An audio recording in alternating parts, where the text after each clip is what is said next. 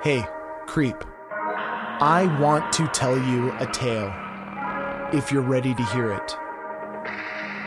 It may not be pleasant. It may not end the way you want it to. But this story is gripping, and as fascinating as it is, shockingly horrifying. Are you ready? My name's Cole, and you're listening to Tales. Imagine this. You're leaving the theater with friends. The credits roll. You get up and walk outside. You and your friends part ways and you start walking across the parking lot. The wind digs into your clothes, giving you goosebumps.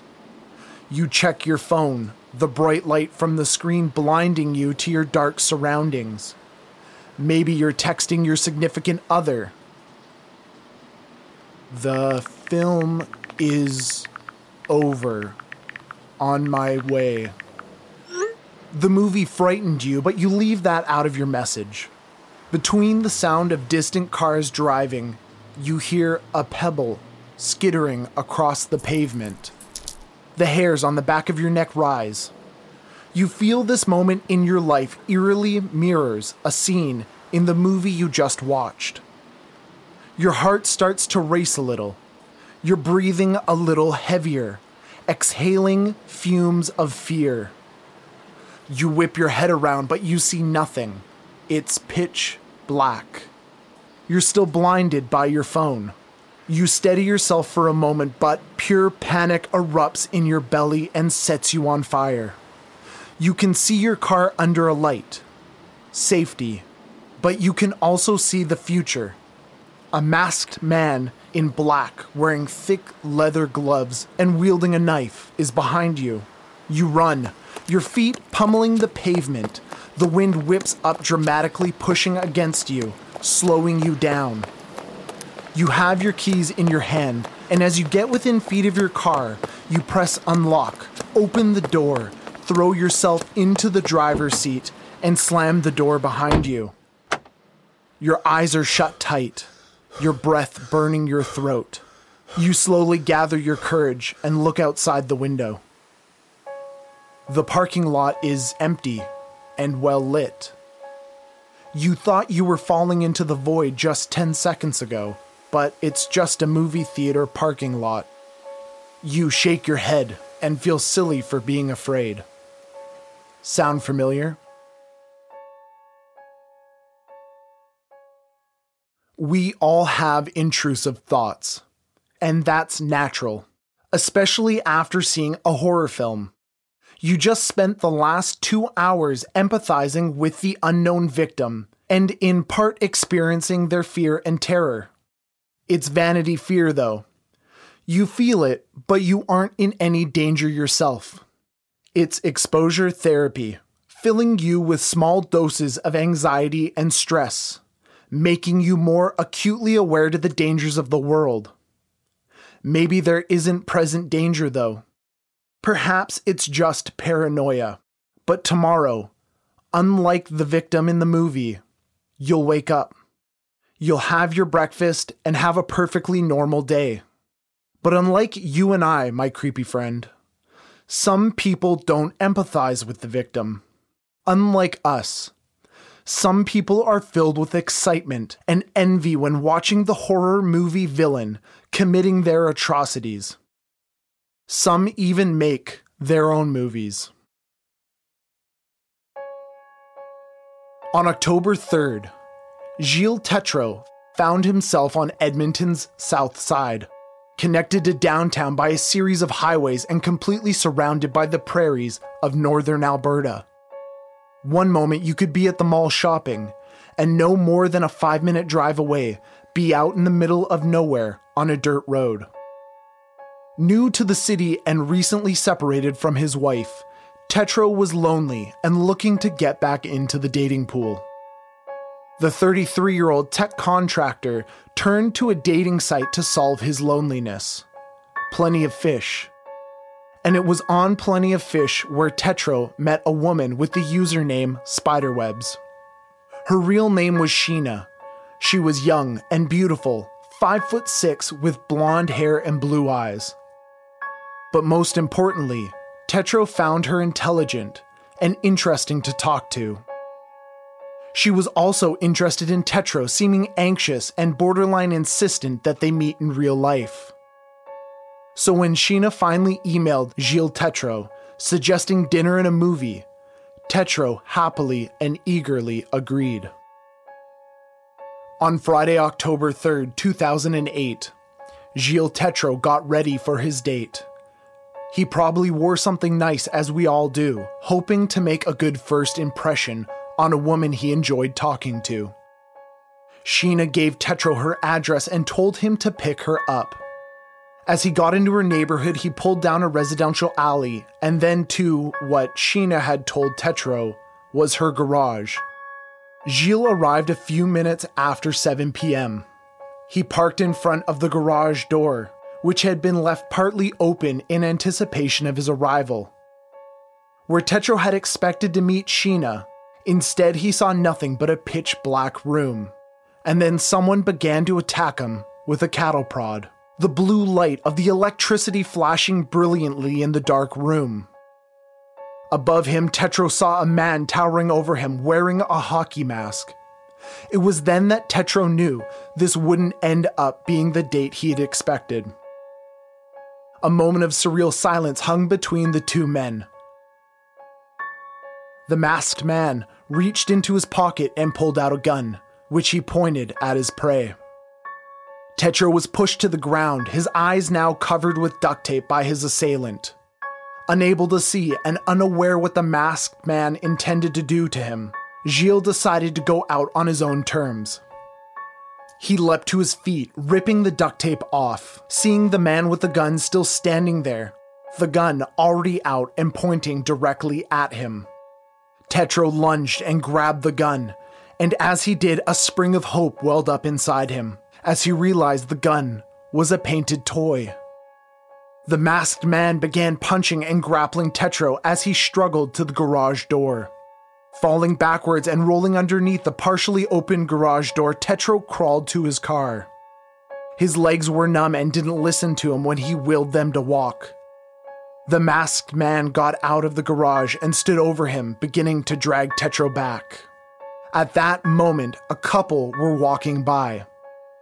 Tetro screamed for help. The couple saw Tetro, but feared that it was an elaborate hoax and that both the man in the mask and Tetro were planning to rob both of them. Instead of helping, they ran home and called police. But when police arrived, Gilles and the man in the hockey mask were gone. Gilles Tetro made a mistake, and one I hope none of you make. He went to go meet someone he didn't know, who he thought he knew but had met online without telling anyone where he was going to be that evening. He was alone in the city, and it's this loneliness that drove him to seek companionship on Plenty of Fish. In Edmonton, where the edges of the city fall off into sprawling endless prairies and ditches and small forests down gravel back roads, Tetro had told no one where he was going. A week later, on October 10th, 2008, another man put on a nice clean shirt, maybe some cologne, and set out to pick up his date for the evening, following a set of directions. A set of directions to the very same garage that Gilles Tetro had been the previous Friday. John Altinger was going to meet a woman named Jen, who he had also met on Plenty of Fish. John was tall, 28 years old, with friendly, honest eyes. He was passionate about motorcycles and was never offline for long. As he drove to meet Jen for the first time, John was characteristically texting a friend the running commentary of his evening, even going so far as to forward the directions to where they were meeting. Just after 7 p.m., he sent a text saying he had arrived. After that text, John was disconnected, silent and offline for once. No messages in and no messages out. 2 days later, on Thanksgiving 2008, when John Altinger missed a much-anticipated motorcycle ride, that's when his friends and family began to worry. Although being offline for long was unlike John, it was when he failed to notify anyone that he wouldn't be able to make the motorcycle ride that everyone started to clue in. Something was wrong.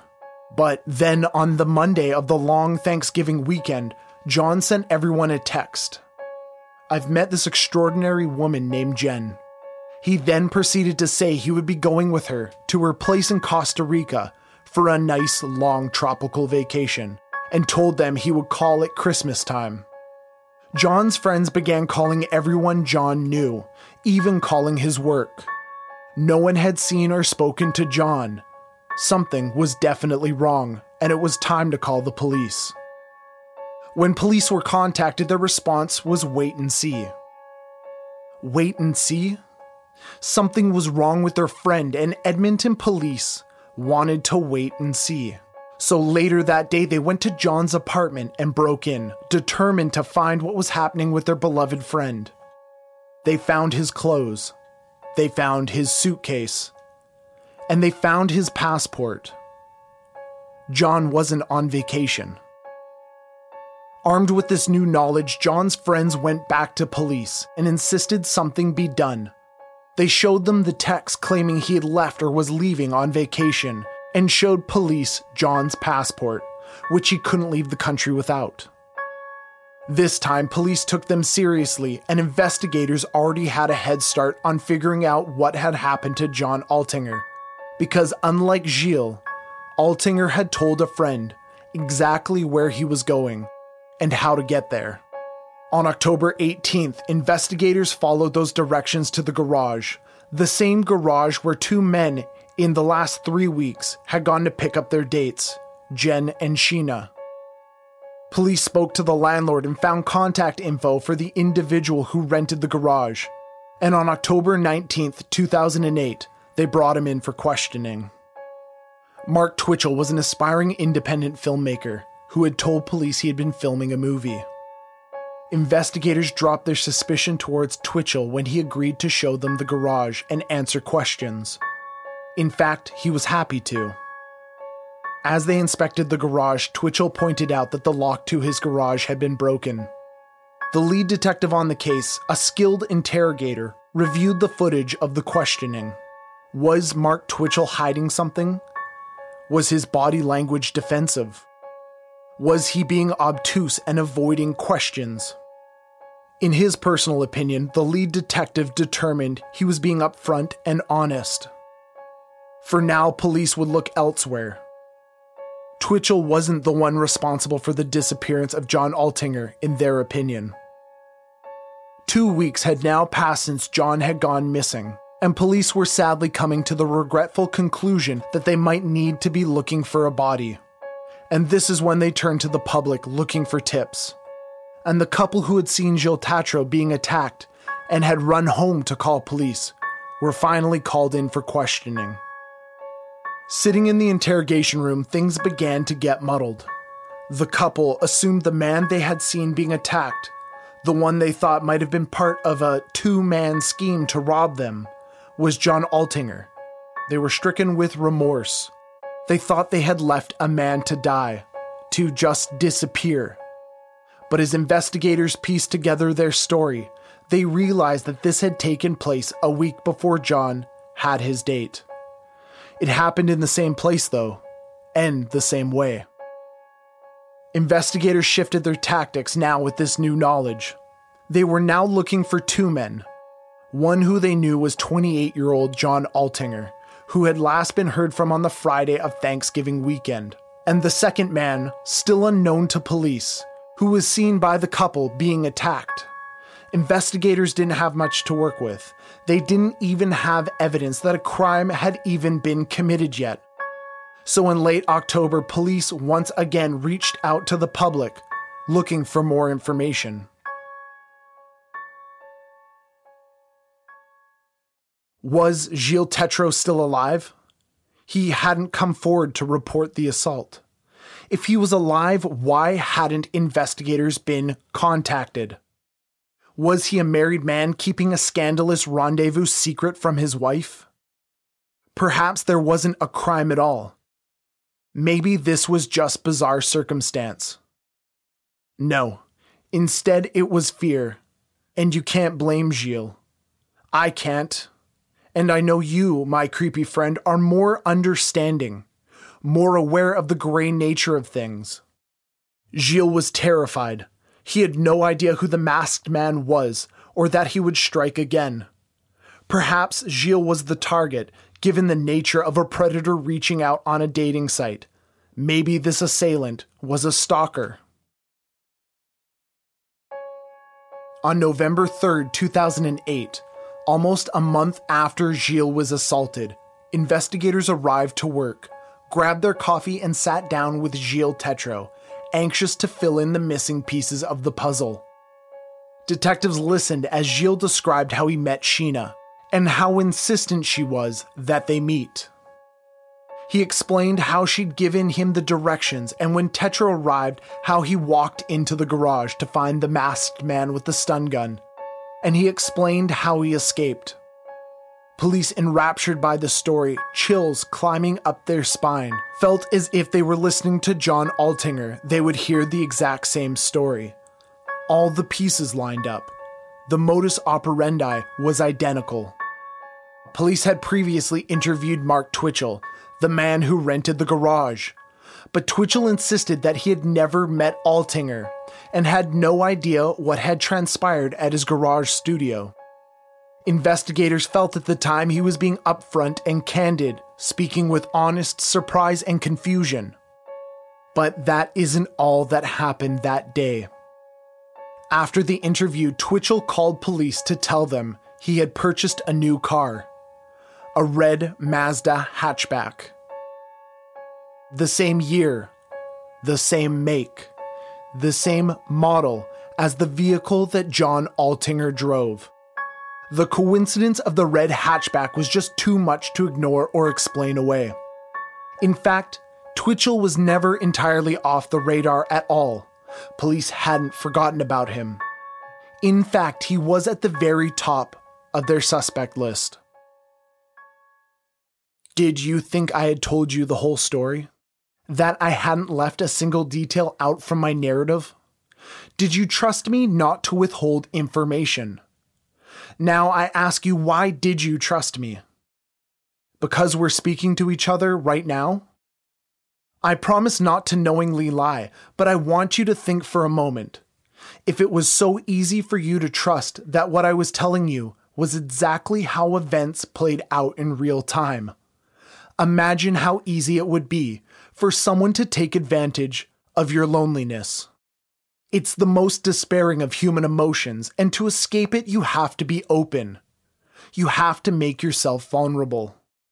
Meeting new people is a dangerous game. Once again, investigators contacted Twitchell, who then agreed to come in for questioning voluntarily. He appeared to be a cooperating and concerned citizen trying to help the police. Detectives asked him about the red hatchback, and Twitchell explained that he had purchased it from a man on the side of the road. According to Mark Twitchell, the man told him he had shacked up with a rich lady who was going to buy him a new car when they returned from vacation. That was blood in the water for investigators. Had Twitchell been the one responsible for the attack and the disappearance of Altinger? This didn't matter though, unless they were able to get a confession from Twitchell. Investigators had no evidence tying him to an actual crime. There was no body, no murder weapon, nothing to suggest that there was a crime, much less a murder. As the questioning continued, detectives pressed him further, but to no ends. Before Twitchell left the questioning, the lead detective said, "You won't be able to live with this." And Twitchell tellingly responded, "You'd be surprised what I can live with." Investigators were granted warrants to search Mark Twitchell's car, his house, his belongings, and his computer, but they weren't finding the crucial evidence they needed. But 2 days after interrogating Twitchell while police combed through his laptop, finding nothing, They looked in his computer trash bin before giving up. In the trash bin, they found a file that Twitchell had deleted. The document was titled SK Confessions. And as investigators skimmed the document, it was clear what SK stood for. This is my story of my progression into becoming a serial killer. Like anyone starting out in a new skill, I had a bit of trial and error. Allow me to start at the beginning, and I think you'll see what I mean. Detectives could not believe what they were looking at. Twitchell's SK Confessions detailed the entire crime. Police compared the details in Twitchell's confession to the facts they already knew to be true, and they found a remarkably detailed account of the events. The document described the attack on Tetro and continued to detail the attack, murder, and dismemberment, as well as disposing of the body of a man Twitchell called Jim. This seemed to be the story of what happened to John Altinger. I sang to myself as I worked, talked to myself, and reflected to myself what tools I would get to make the next one easier. Mark Twitchell was a massive movie fan. He often dressed up as his favorite characters. One of his favorite television shows was Dexter, and it would be this character that Mark Twitchell was trying to emulate.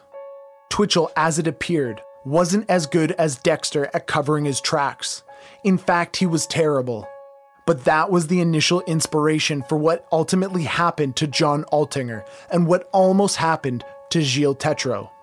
Given the level of detail, police considered this to be Mark Twitchell's confession.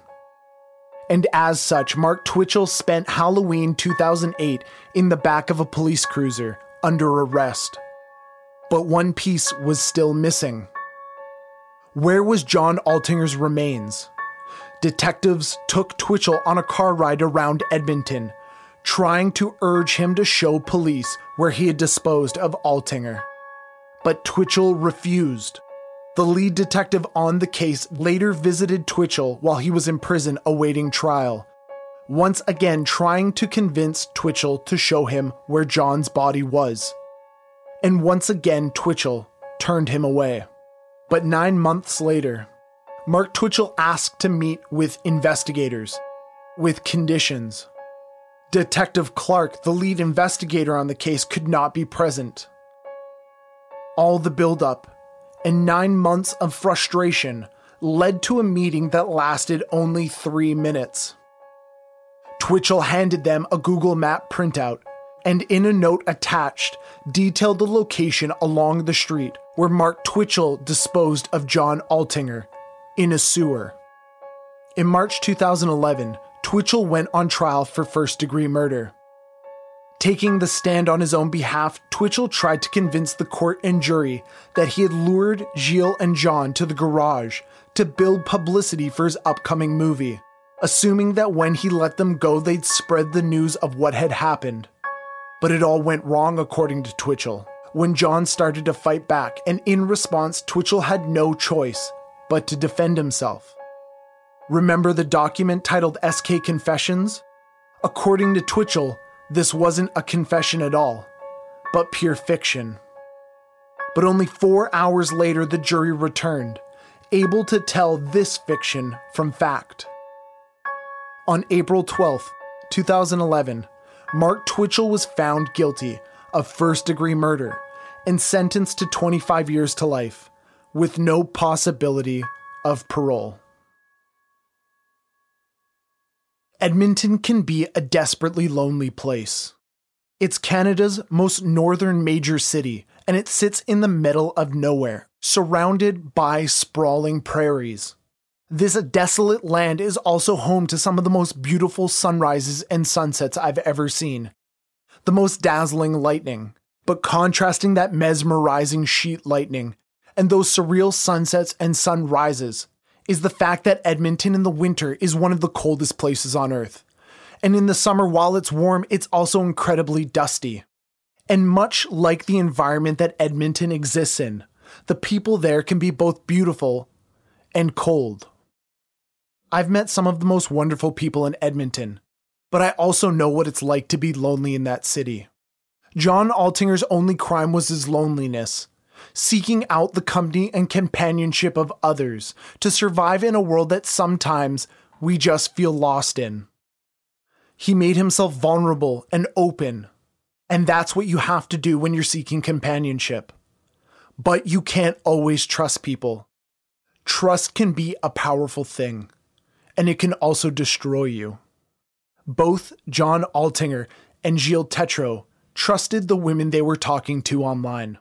And this trust very easily could have led to both John Altinger and Gilles Tetreault finding love. They were unlucky. Someone was out there preying on openness and vulnerability. John Altinger texted his friends letting them know where he'd be. Gilles Tetreault did not. It very easily could have been Gilles Tetreault who didn't make it out of this story alive, and John Altinger who did. So, Creep, did you enjoy today's episode? If you did, please subscribe and leave a 5-star review on Apple Podcast or wherever you listen to podcasts. For each 5-star review, I get one step closer to moving out of my mother's basement. Tales by Cole is a weekly podcast and is released every Tuesday. If you don't want to miss a single episode, don't forget to subscribe. If you'd like to follow along on social media, you can follow me on Twitter at Tales by Cole and Instagram at Told by Cole. This episode was written and narrated by me, Cole Weavers, and sound engineering and editing by Matt Black. And with that, I bid you adieu. Be safe, take care of one another, and don't forget to lock the door.